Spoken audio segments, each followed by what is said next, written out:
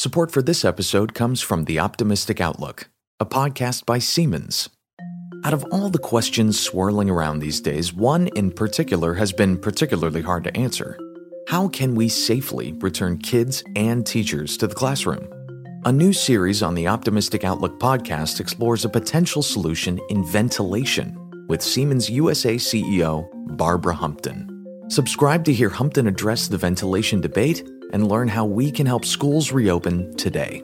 That's The Optimistic Outlook, available wherever you listen to podcasts. This episode is brought to you by Okta, the leading independent identity solution. Okta provides best-in-class authorization so your customers and workforce can safely access what they need from anywhere. They're dedicated to building the most reliable, neutral identity platform because it means protecting more than a login. Identity is protecting people, their ideas, their work, their brilliance. It's protecting your future with confidence. Learn more at okta.com.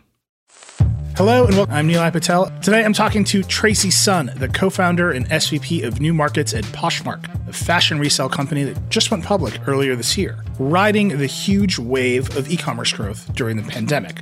But Poshmark's app is kind of a different riff on e-commerce. It's part catalog, part social network, and part creator platform. It competes with similar apps like Depop and Etsy, but also things like Instagram and eBay. The user base skews young and it's growing. By the end of 2019, there was a sale on Poshmark every second in the United States. And as of September 2020, the site had 6.2 million active buyers, 4.2 million active sellers, and 201 million total items for sale. The company is also expanding. They just launched in Australia, in addition to the United States. All this means Poshmark has a unique set of challenges. Tracy has to manage regular e-commerce issues like shipping logistics and customer service, as well as influencer economy problems like burnout and people trying to game follower counts. Not to mention the universe of problems that come with selling fashion, like dealing with fashion labels. But if Poshmark can get it all right, Tracy thinks community is the future of retail. I asked Tracy about all these problems, how she's thinking about solving them, and how she thinks Poshmark can grow as the overall creator economy grows and matures. And, of course, I also asked for some post-pandemic fashion advice at the end. Okay, Tracy Sun, co-founder and SVP of new markets at Poshmark. Here we go.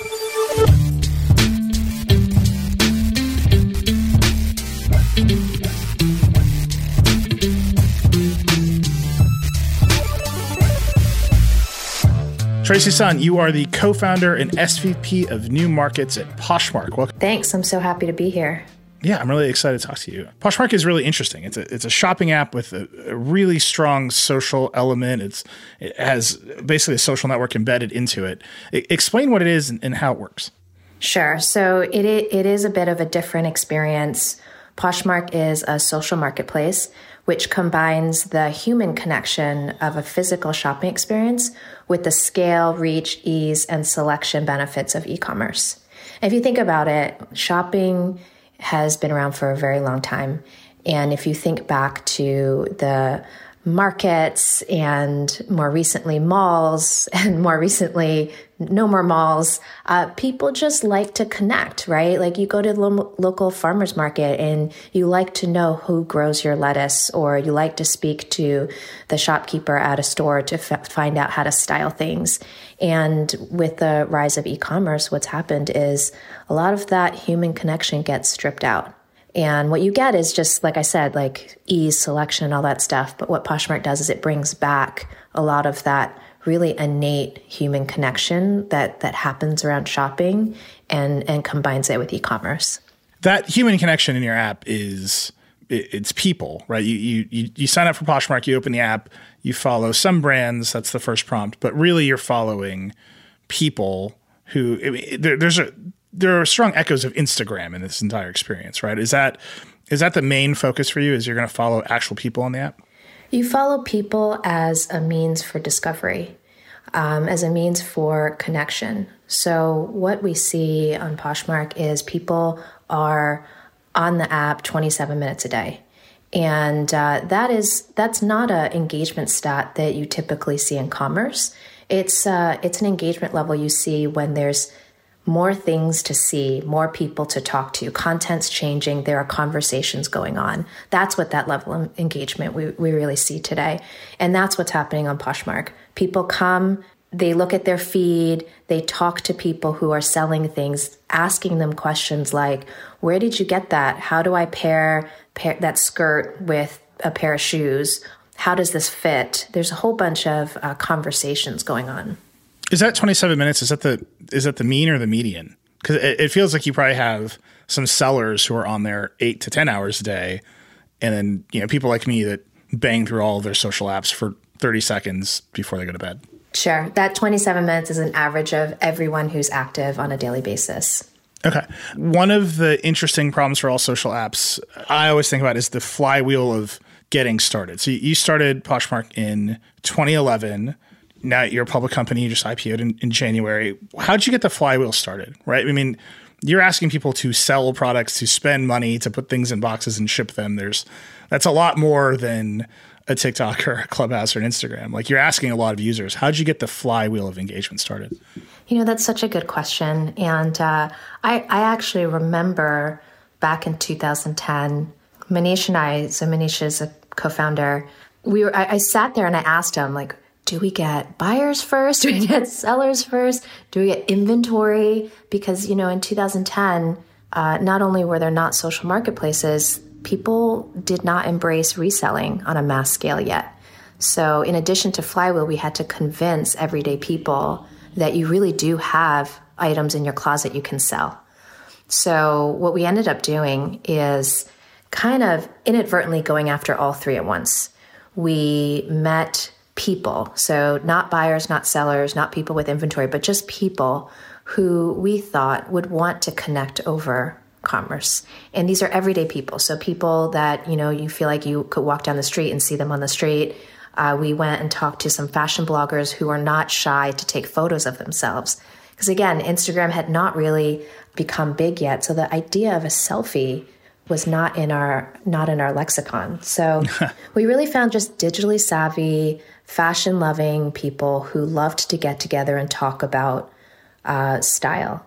And we actually had physical events that brought them together. And during these physical events, we taught them how to use the app. And they really, really took off and started making it their own.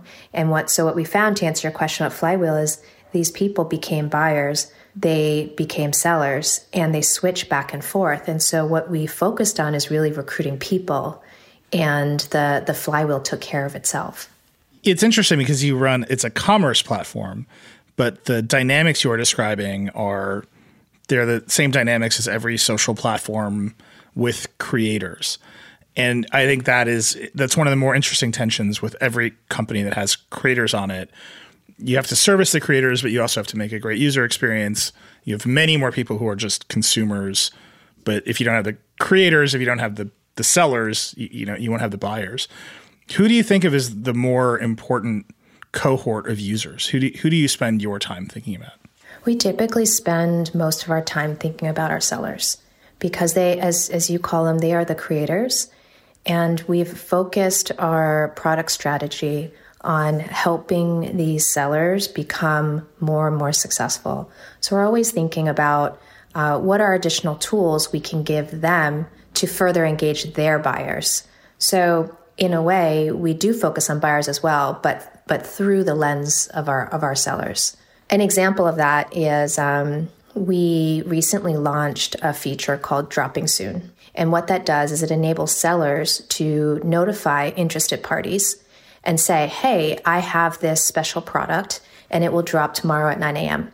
And our buyers love that. So they get notified and they're so excited. They like the item in order to receive this notification. They wait for the drop to happen. When the drop happens, our seller can schedule it.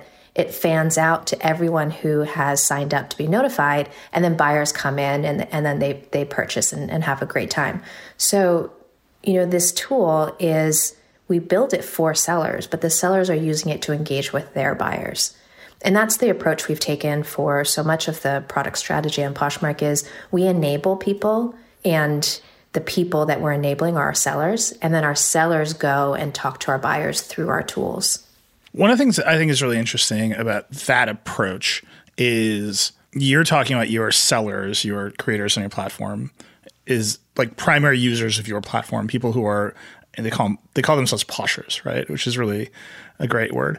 Other platforms like Depop, like I see a lot of TikTok stars who are just selling some stuff over on the side of Depop, and they're using that platform to monetize their main platform. How do you think about that relationship to Instagram and TikTok, all these places where there are other kinds of influencers who are looking for alternate revenue streams? I think everything is converging. The idea, the rise of creators and creator economy, Instagram, TikTok, what a lot of these, what we're entering into is an era where content is easily created and accessible.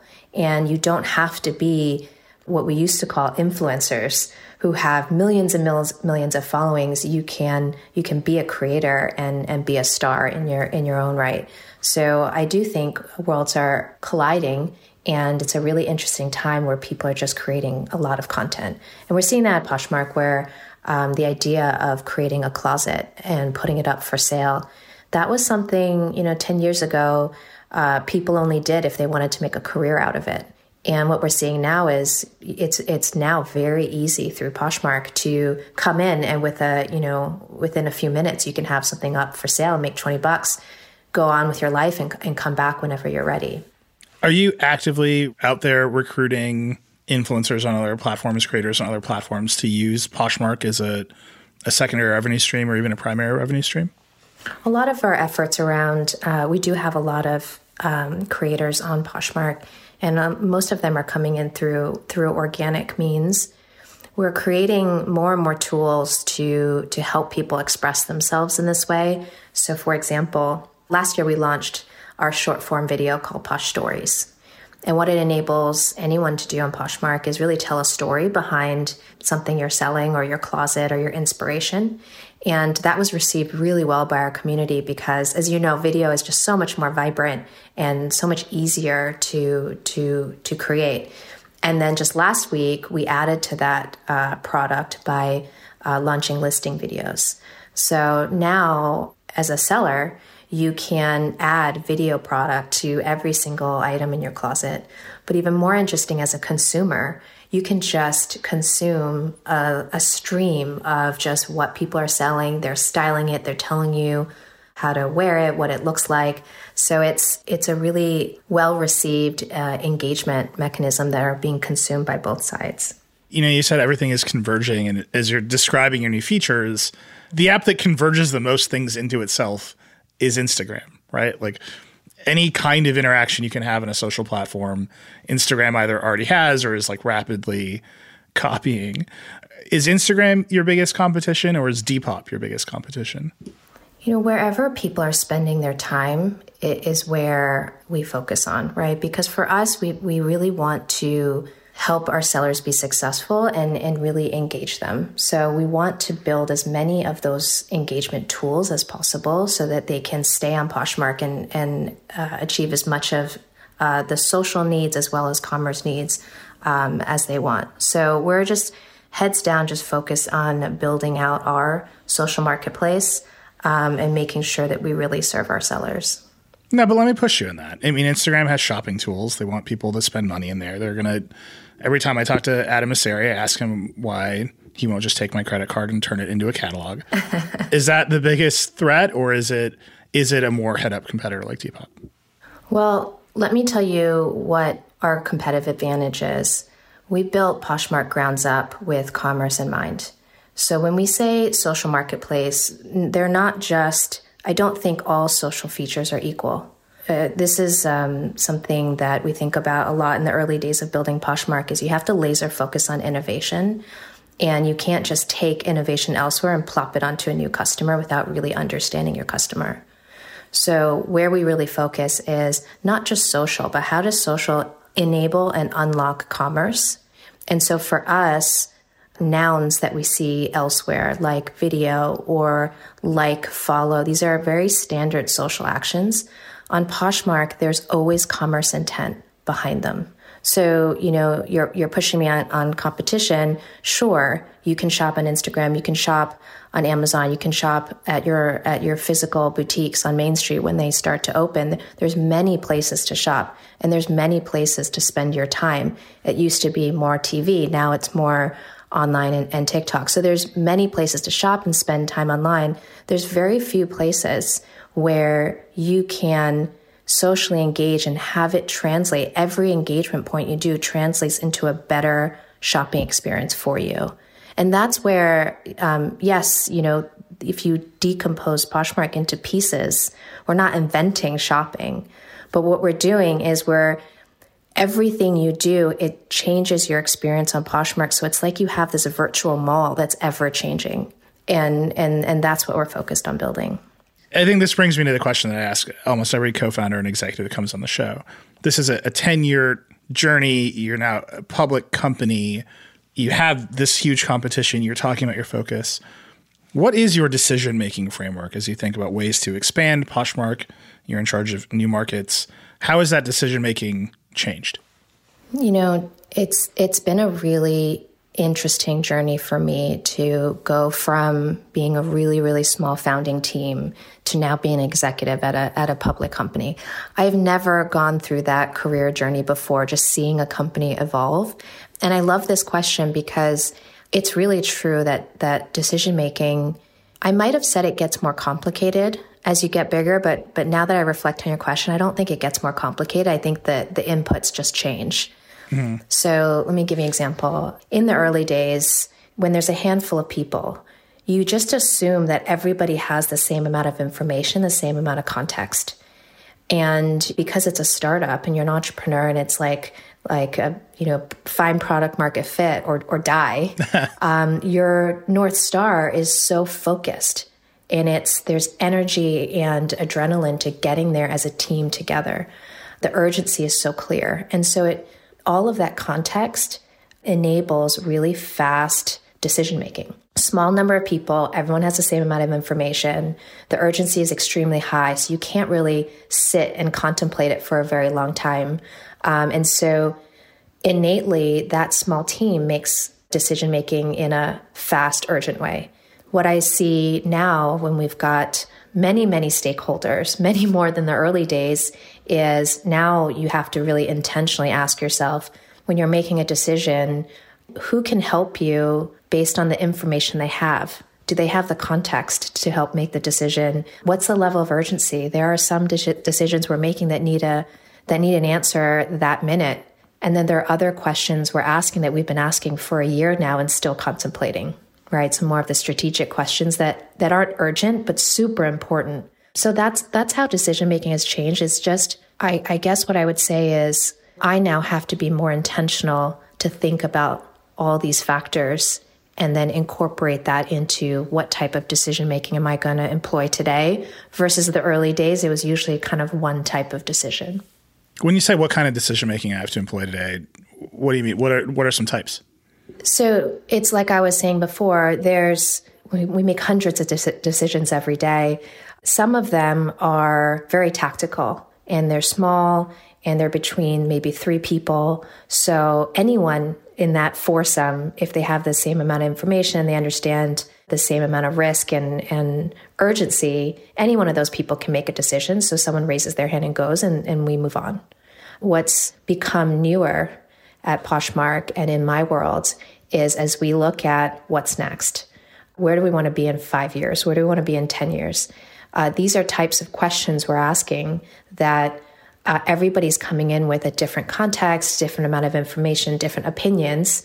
They're so important to the future of the company, but not super, super urgent. They don't have to be answered today. And so this decision-making involves a lot of people.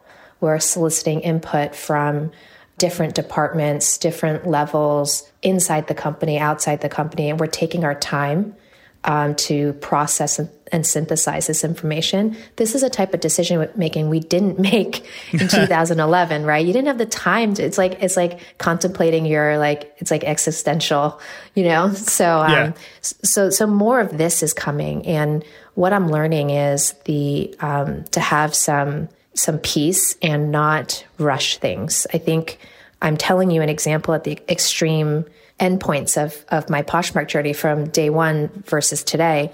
But the truth is somewhere along the middle, like year 5 or so, is when things slowly started to shift and more important strategic decisions or questions started to come up. And I think, as that transitioned, I would feel urgency to move quickly because I might not have processed that these questions are slightly different and require slightly different decision-making frameworks. We're going to take a quick break, but when we come back, I'll ask Tracy about the experience of managing a company that goes public and also how Poshmark users make money and scale their businesses.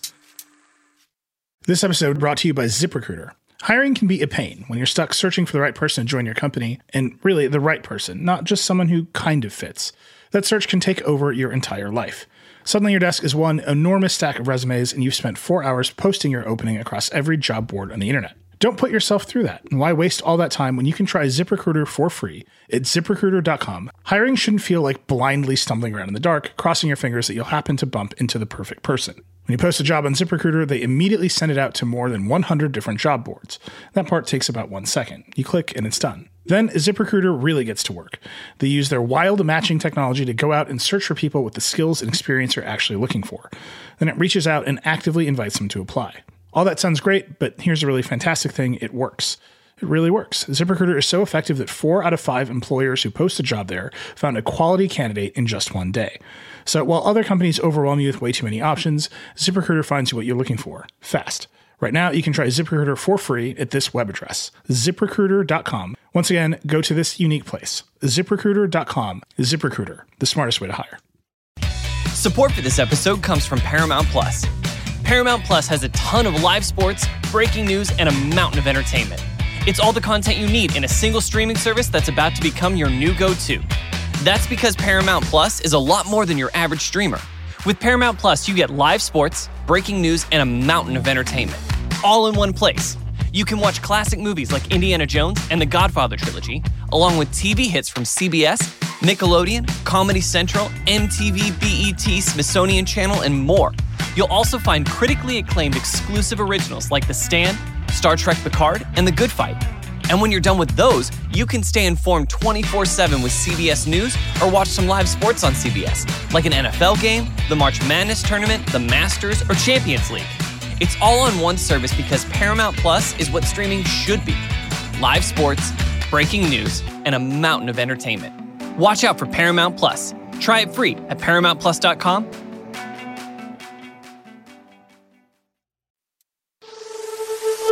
We're back with Tracy Sun of Poshmark, which just had its IPO at the beginning of this year. We talk about how that experience is going so far and whether it's influenced the way that she manages the company.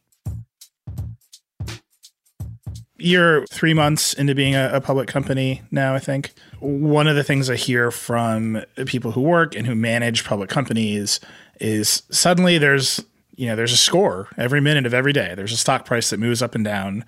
People want to see growth. Investors want to see growth. My friends who are anchors on CNBC will bring executives on and say, what are you going to do to move the stock price? Have you felt that influence yet, just in this early moment of being in charge of a public company? Well, we certainly see the stock price. We certainly see people talking about the company in hourly, daily, quarterly mindset. So we see it. We saw this coming, and I'd say that have been building a culture of long-term mindset within the company for multiple years now. So as we prepared for this process, we really had to take our own mindset and make sure that we stay focused, be really clear on what you want to achieve and what it takes to achieve it, and spent some time working with our executive team and our overall team to just say, look, we're making this change. We're going from a private company to a public company. Here's what's going to happen. And here are the changes we have to make to be good stewards of the company to all of our stakeholders. However, our mission and our strategy and the way we operate, which is the culture with which we operate, will remain the same. And so we've really focused, we put a lot of energy into providing stability in the team and within ourselves to go through this transition and not have it rock your world. It shouldn't rock your world, right? We're still operating as Poshmark. It's just now we have a new set of investors. Yeah, but they have a ticker. Walk me through. You had a meeting. Did you have a series of meetings where like, this ticker is going to exist now? We want you to pay not so much attention to it? I wouldn't say we had a meeting specifically to that. It was more like we care a lot about our culture and our team. And we know the pressure of what happens when things go up and when things go down. It can be very confusing for a company and for a team. And so because we care so much, we thought ahead of time, well before we listed, how might this impact our team? And what can we do to provide stability? And so we came out with consistent messaging well before we had to, that we made sure that people's North Star were clear to them. And you have to show by example, things go up, things go down, but our strategy remains the same. And we reinforce that messaging through our all hands and through individual conversations. So I wouldn't say it was like everybody attend but it's weaved into everyday conversation. So, when earnings call happens or when, these things happens, they don't get internally. It's not like, oh my gosh, crisis, everyone drop everything, we're doing earnings. Like, no, this is one more thing we have to do as a company, but we have 50 other things we're doing. So let's keep going on the 50 things. And we'll have to do this 51st thing as well. Let me connect this to the people who use Poshmark, your sellers. I think a lot about hustle culture. I think a lot about creators, obviously. There was recently, I think in December, there's a Wired piece about people trying to make a living on Poshmark doing resale. Do you think now, as you're getting bigger, is Poshmark a career for people, or is it just a way to make extra money? It's both. So definitely there is a large group of sellers on Poshmark who are here to do it part-time or as a hobby. And the reasons they might do that is either make extra money, it's entertainment, it's sustainable. There's lots of different reasons why someone would want to casually sell on Poshmark. What we do see is a growing number of people who are either full-time, professional, or wanting to be full-time, right on that precipice where they want to make that plunge, but they're not sure how. And that's a growing constituency on Poshmark, and that's something that we've seen. And I think it's really exciting to be able to run a platform that could support people full time. So, when I think about what's ahead, there's many things we're focused on building and supporting high volume sellers and giving them more and more tools so that those who want to take the leap find more comfort and find more support. And those who have taken the leap find that they have more and more tools to be successful with this decision is something we're really focused on. It's one of our key growth strategies going forward. The reason I wanted to connect it to your journey and the public company conversation is, we've been talking about the path you've been on, how you make decisions over the course of the past 10 years. It's very clear that there have been periods of just exponential growth for you as a person who runs a company, as an executive. The company going public, that's an exponential growth moment in terms of investor dollars in terms of the size and influence of the company. As you think about an individual seller on your platform over the course of 10 years, the dynamic between the people who use the platforms and the platforms that serve them, it feels like it can remain very fixed. Are you thinking that, okay, if you are on Poshmark and you dedicate yourself to it for 10 years, you will have opportunities to scale the business the same way that you had the opportunity to scale Poshmark itself? Yeah, I don't think that an individual seller on Poshmark, if they joined many years ago, their experience is fixed. There's a few major ways in which their experience has grown.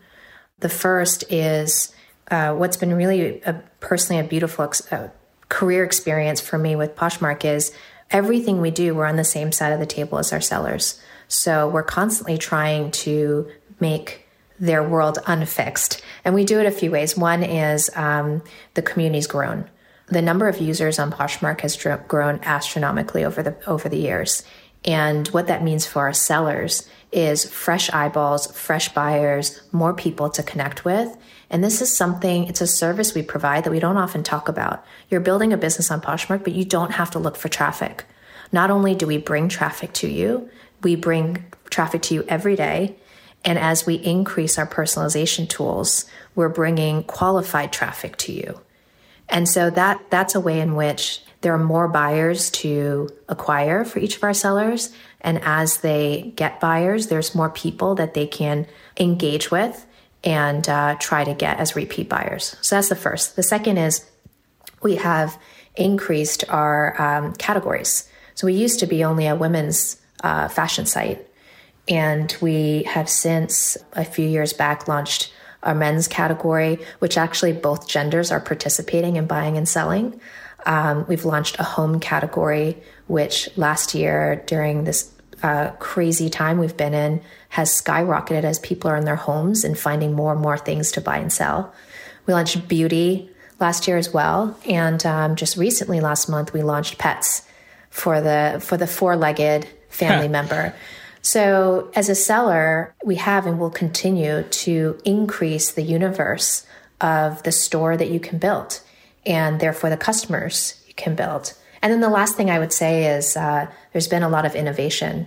So there's video, there's drops, there's a whole bunch of new tools that we're inventing for people to play with and see if it works for them and their store.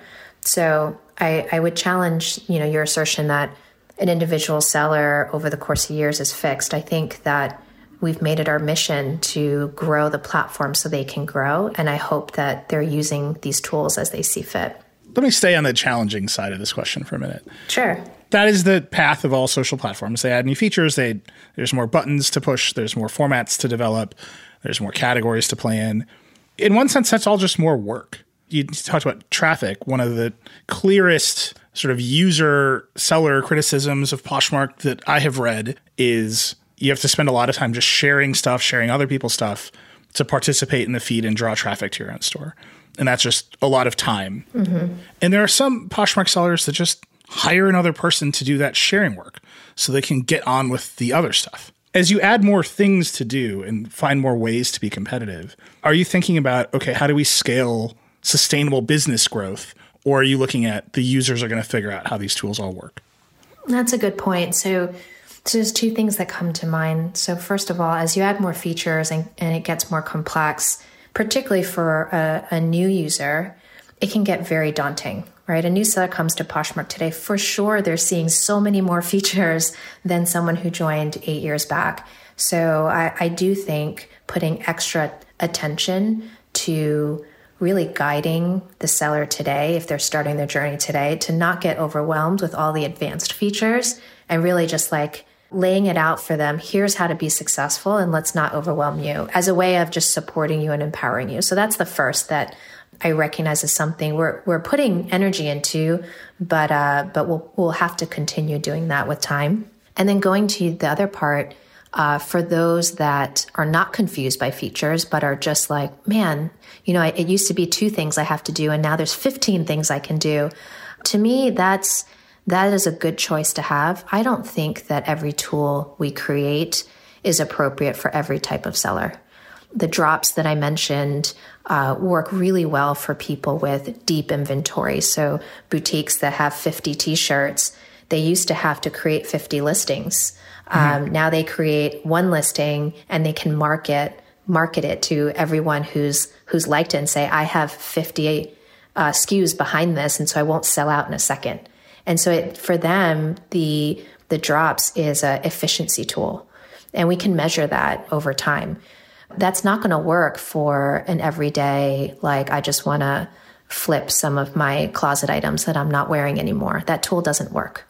So we have different seller segments that require different types of tools. And I don't think they'll work for all of them. And we do want to be mindful and goal towards seller efficiency and make sure the ROI is there. But I'm not sure if the goal should be, I want to do less work and make more money. Wait, that's everyone's goal. Okay, I don't think that should be our goal, right? Like we're in the business of helping people be successful. We want that person who is making $20,000 on Poshmark. If they want to make more, we want to give them the tools to enable them to do that. Well, if I think about Poshmark, right, if we want to grow, we need to grow our team. We need to grow our infrastructure. We need to build. There's work to do to grow. And so we'll always focus on ROI and try to make the effort as efficient as possible. But I don't buy the, I must hire someone, therefore I'm not successful. It's like, no, I think that's amazing. If you are hiring someone to run your store, we just have to make sure we make it worthwhile for you. And we help direct your attention so that that person knows what to do and make it easier and easier for you, right? Yeah, that's the tension, right? You hire somebody because you think they're going to enable you to achieve an even higher profit margin than you could do yourself. But once you start going down the road of servicing that community, the initial community of people who just want to try it out, they're faced with doing the work of maybe 3 or 4 people. And that seems like the hard tension there for me. I think when you get to a place where you're running, I mean, there's such a difference on Poshmark. We have some sellers who have 12 listings, right? And then we have some sellers who have 12,000 listings. And what's required to run these 2 stores is vastly different.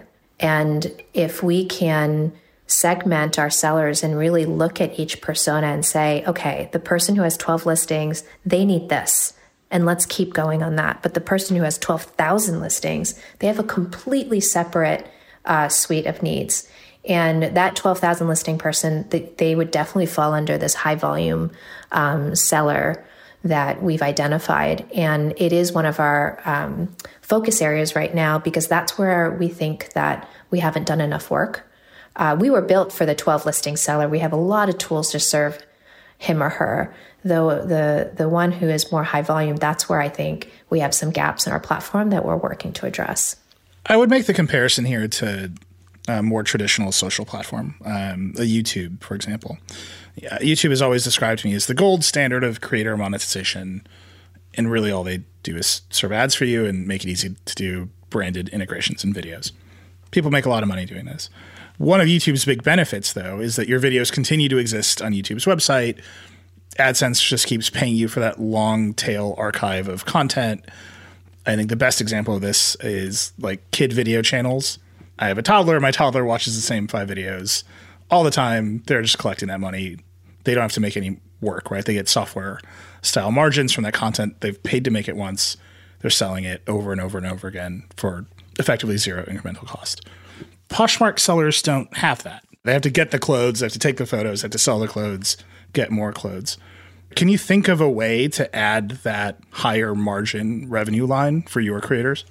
Well, in the world that we see today, it is possible for like a boutique seller who has a store to put up 50 listings and kind of let it run itself. I don't think that's great merchandising strategy, and I don't think anyone would do that in fashion who runs a store, because freshness is what drives the shoppers in, and talking to your customers is what converts them. So I don't think the analogy is exactly the same. But having said that, once you set up your store, for example, this boutique seller, she has her store going. Now it's about, I'd say less about running the store and more about talking to people who come in and converting them. And that's where the energy goes.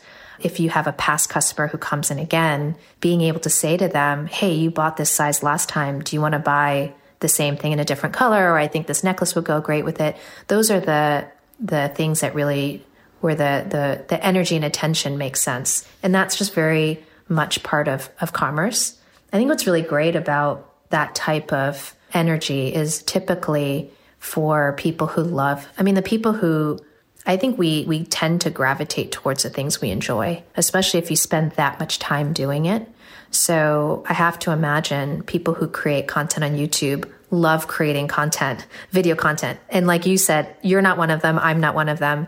But the people who run a store, they are merchants. They love running a store. And for most of the people I talk to who are in this world, the part they love is engaging with people. What they don't love is like dealing with logistics, shipping, like the grungy part of customer service, like catalog stuff, but they love creating their store and they love and so that's the merchandise in it, what the entire assortment means together, how a shopper feels when they come into their store. Those are all the positive creative aspects of running a store. So I think if we continue to give them room to innovate and create in those worlds and tackle as much of the stuff they don't want to do, like inventory management, that kind of stuff, then we just enable people to really harness their love and tie that into whether it's their job or their hobby. That logistics stuff is kind of the heart of the Poshmark business, and it's probably important to talk about, although I could talk about creator stuff forever. How do you make money? You charge creators a fee, and then you help them with shipping, you help them with customer service. Those are costs. But what is the fee structure like? When someone starts to sell on Poshmark, how much are you taking and what do you provide in return? We take 20% of each sale, and getting started on Poshmark is completely free. Opening up your store, engaging with people, building your following. So the key to Poshmark is as more and more people discover you in your store and they follow you, your reach gets bigger and bigger. So building that reach is part of the Poshmark experience. And the only thing we monetize right now, if you're successful, we take a cut. What's included in that? A whole host of things. So starting from store setup, you set up your store, your catalog, all of that is managed and included. We maintain a growing community of shoppers. So like I said, you don't need to drive traffic to your store unless you want to. We have a whole bunch of sellers who organically drive traffic to their stores from other social networks. And that's just good for them. They're practicing good customer acquisition strategies. However, we do have millions of buyers on Poshmark as well. We take care of shipping through a partnership with USPS so that as a seller makes a sale, they just have to print out the label and it's already been paid for and it's already been pre-addressed. They just put it on and it's priority mail, so it gets there super fast to their buyer. We take care of all customer service disputes, and we protect both the buyer and seller through our Posh Protect program. So there's just a whole bunch of, the world of chargebacks, for example, is a very painful reality for a lot of sellers out there in the world. And our sellers do not really know what a chargeback is because we take care of it. We take care of all credit card processing. If there's a problem with an item and a buyer's not happy, we take care of that. So there's a lot of not so fun logistics things that our team has solved. And then how we do it, honestly, is we understand it, we put people on it, but then because at the end of the day, we're a software company, we create software to help make it more efficient for us so we can scale. So you build your own internal software to scale things like shipping and customer service. That's right. So I'll give you an example of something that we've had to deal with that no one else would have to deal with, right? So early on, we would realize that people would, oftentimes you come and you engage with people and then you go away. But that engagement often leads to a sale. So you answer questions about how it fits. You do some price negotiation, whatever. So as what you find is that, especially for casual sellers, their sales can come together in one day. Right? So what we would see is people would make like 3 or 4 or 5 sales in one day, and they might by accident swap the labels, right? So they would send the wrong thing to the wrong person. It would go across the country, and we would get, our customer service team would get an email and be like, I didn't order this. And then simultaneously someone on the other side of the country would be like, I didn't order this. And it's just such an honest mistake for a busy person who's trying to ship packages. So it would create such havoc in the early days because we'd have to track down this package and track down that package. And now everything is automated. So we actually have built it into the flow where the seller can say, oops, I swapped a package. And then automatically our system takes care of it. We auto-generate emails to the respective buyers with an apology. And in that email is a label that's prepaid, pre-addressed, so that all that the buyer has to do is put it on. And in any case where there's any sort of like bad buyer experience or bad seller experience, because everything is centralized and managed by Poshmark, we can pay attention to our levels of service for various people. And so we know when someone's a seller who has a pristine track record, and then all of a sudden they make a human error, which happens. We can see their history and factor that into our decision making, and our systems do that as well. Paying attention to your sellers, they have a pristine track record. There's an element of this that, Instagram creators don't have like star rankings. eBay merchants do. Where on the spectrum of that are you keeping track of your sellers? Well, I think when you're trying to build a community of sellers, we were very intentional to try to create a world where anyone can enter today to become a seller and really have a great selling experience. You can imagine over time, and this happens in other places, where over time, these sellers who are high volume and do really well tend to dominate the entire platform because they have 1 million 5-star reviews and they filter to the top and all these things. And so we do want our high volume sellers to succeed, and we want to create a world where anyone can start selling today and be successful. So that's been something we've intentionally thought about from the beginning. An example of something that we've done a little bit differently to help manage that tension is how we approach reviews. So like I mentioned, in a lot of other sites, you filter, or the sellers who have the most 5-star ratings, they get preferential treatment. And as a buyer, why wouldn't you want to gravitate towards those sellers? It guarantees a certain level of they're going to ship, they're not going to like steal my money or whatever. At Poshmark, what we have is we collect ratings on every sale. So we know if a buyer has complained about slow shipment or product quality or something like that, but we don't expose it to the marketplace. What we expose is if a buyer gives a seller a 5-star review and they leave a comment like, wow, I love this seller. She gave me like some freebies and she was super fast shipper. I'll buy from her again. What we do is we post that comment to the seller's page and we call it a love note. And so what happens is these are just positive comments that people are leaving. So you can go to any seller's page on Poshmark and just read all of their love notes that were given by people who shopped with them. But you're curating that. You have a team that's looking through everyone's love notes and saying, we're going to post these ones? No, we post any comments as love notes that were published by buyers and gave a 5-star rating out of 5. Right? Now, if someone's giving a 1-star rating and they post a comment, we don't expose it. So we don't publicly penalize the seller, but internally we use all that data to make sure that the buyers are having a positive experience. And so if we have a seller that's misbehaving or not providing the customer service that we would like, we can take corrective action, but we do it behind the scenes. What does corrective action look like? So you have a seller, they've gotten a bunch of 1-star notes from people with bad experiences. Do you schedule a Zoom? How does that work? There's infinite combination of things that sellers can do where they start to sometimes slowly, sometimes quickly provide a terrible buyer experience. And we have a team of people that focus on that and created nuanced schedules of how we might deal with that. So an example is someone who ships slow has a different course of action versus someone who is violating our community guidelines, right? Like we think one is tolerable and can be rehabilitated. The other one is such a terrible experience for our community that we have less tolerance for it.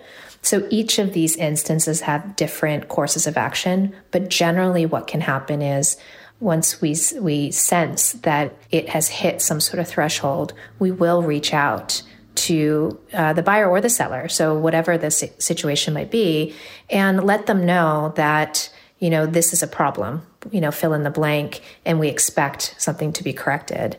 And if it's low urgency and the problems get resolved, it could end there. But there are instances where a team does get on the phone with a buyer or seller and really talk to them and try to understand, this is a repeated problem. It's now escalated. What's going on? So we do have a team that reaches out and talks to people, because sometimes you can't tell in the data what's going on. And in an extreme case, we will cut a seller off or a buyer off if they're violating our guidelines. We're going to take one more break, but when we return, we have to talk about what we talk about with every social network executive: content moderation. This episode is brought to you by EditorX, the advanced web creation platform for teams that gives you developer-level control in a designer's world. Built exclusively for professional creators, EditorX's advanced responsive design capabilities, combined with smooth drag and drop, give you an intuitive experience with total creative freedom. With a combination of sophisticated design features and integrated business solutions, you can create complex sites for any brand. And with a full suite of collaboration tools, EditorX will revolutionize the way your team works together. Plus, EditorX's powerful code-free CMS lets you and your clients manage content behind the scenes with ease. They also offer a massive range of built-in solutions from e-commerce to blogs and event systems, so you can build sites for any kind of business. There's so much more to say, but go see it for yourself and discover the new standard in web design at editorx.com. This episode is brought to you by Okta, the leading independent identity solution. Okta provides best-in-class authorization so your customers and workforce can safely access what they need most right when they need it from anywhere. Organizations around the world trust Okta's Identity Cloud to sign in, authorize, and manage users, whether it's employees, contractors, partners, or customers. And with Okta's developer tools, you'll never have to build authentication again. Their customizable code blocks are flexible and future-proof, with easy-to-use APIs and SDKs, so you can do less coding and more shipping. Okta is dedicated to building the most reliable, neutral identity platform because it means protecting more than a login.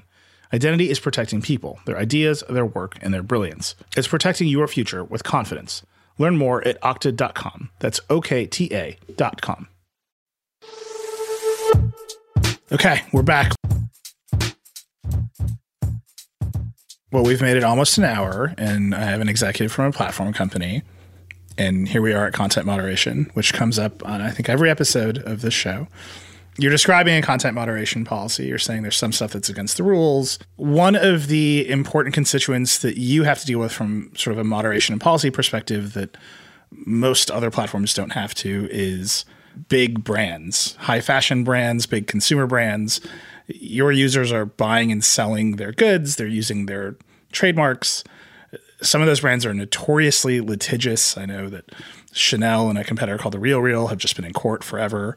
What is your relationship to the big brands like? Well, in the world of content moderation, if any brand, big or small, flags for us that we're in some way violating any of their trademark policies, we take that very seriously and work with them. So our relationship has been positive even from a content moderation standpoint, or like a trademark standpoint.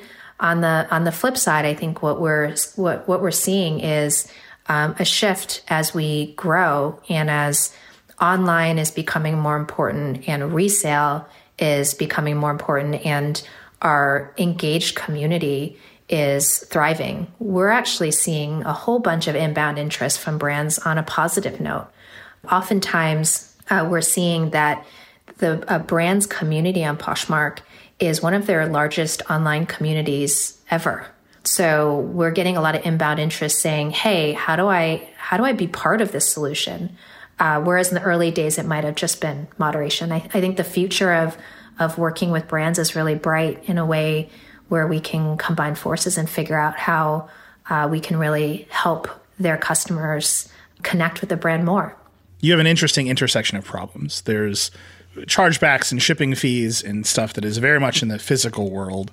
And then you have the same set of digital problems as every platform, which is you have a content policy. People can post fake listings. You have things that are against the rules, like misrepresenting, I'm reading here, misrepresenting Native American or American Indian arts and crafts.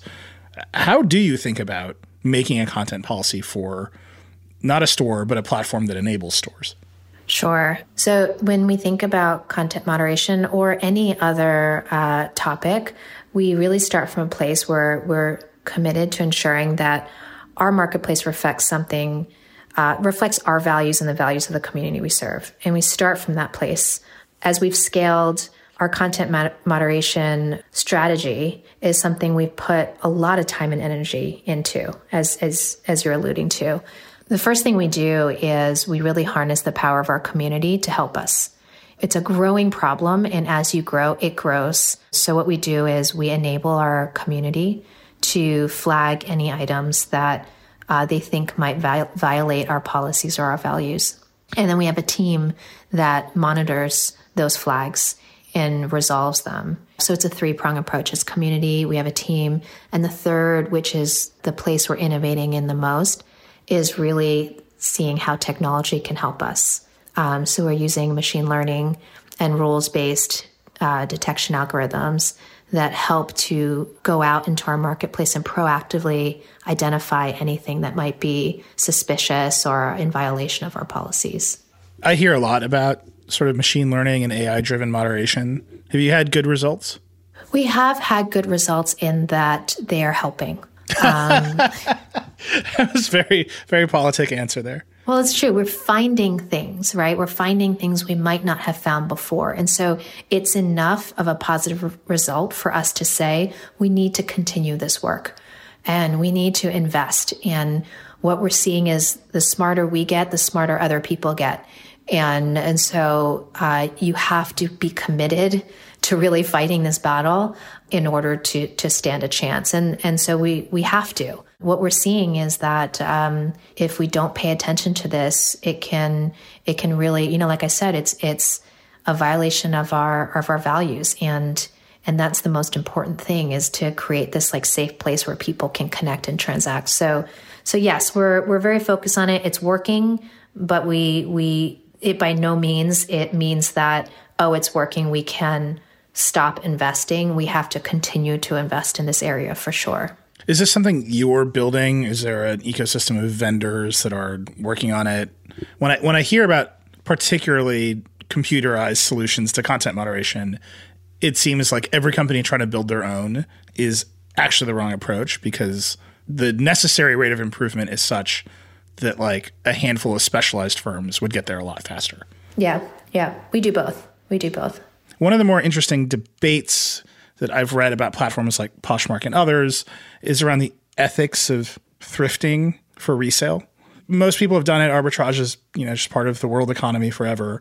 Platforms like Poshmark enable you to, buy out all of the good stuff at a local thrift shop and then sell it for a profit at a massive scale.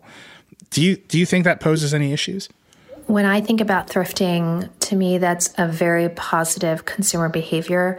I love how shoppers are embracing secondhand and that we are spending more time thinking about our sustainable choices. And the more we can do that, I think it's better to not waste what's out there and to continue to value what we have. But the sort of physicality of it is you've got a thrift store in a local community, and then you're going to redistribute all the stuff out of that local thrift store in the United States, across Australia. Do you see that sort of like digital scale applied to a local community as a net positive or negative?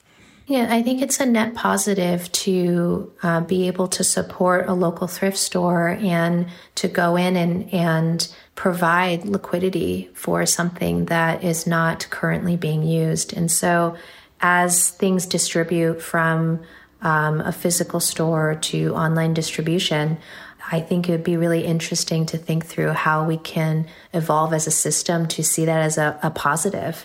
To it increase distribution and finding homes for items is a net positive end result.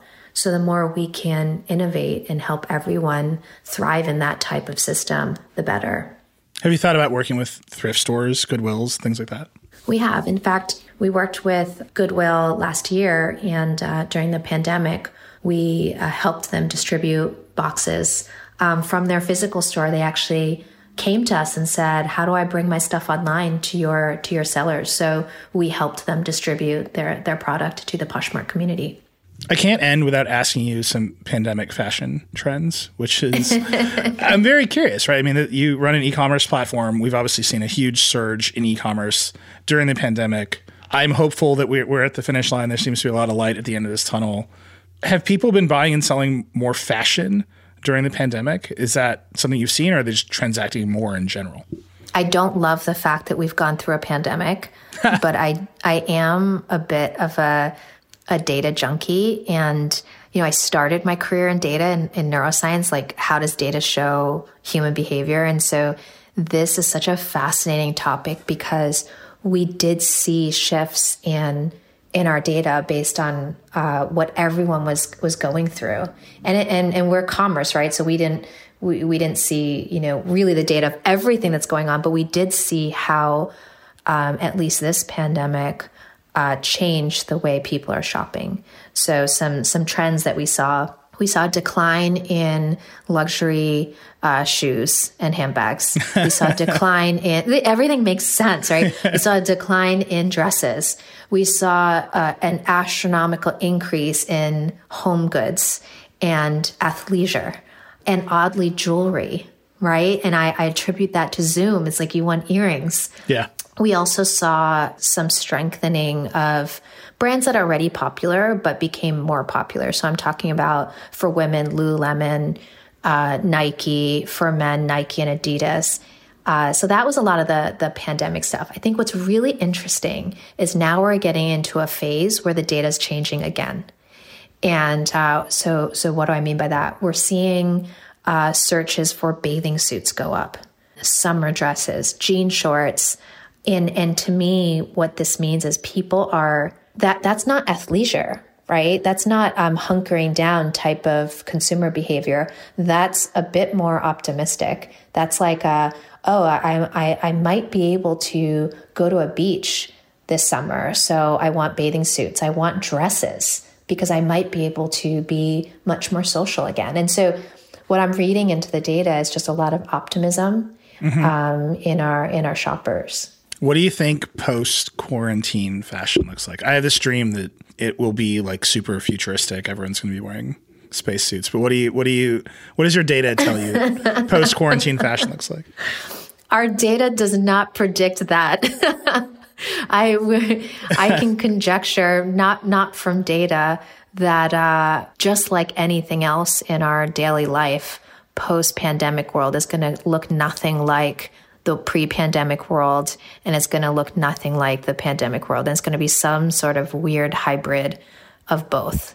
It's such a interesting time for us to live through such a year plus of, I don't even know what to call it, like a complete upside down, like everything got changed to the point where I don't think things are going to go back, right? Like the shift to online that was already happening and exploded during the pandemic, it's not going to go back, right? Some sort of hybrid is going to happen. And this is where, innovation is really possible. Well, this has been great. Tracy Sun, you're the co-founder of Poshmark. Thanks so much for being on. Thanks for having me. Thanks again to Tracy Sun for chatting with me today. And thank you for tuning in. I really hope you enjoyed it. If you like, please share it with your friends and subscribe wherever you get your podcasts. Today's episode was produced by Sophie Erickson, Andrew Marino, and Aria Bracci. Our music is by Breakmaster Cylinder.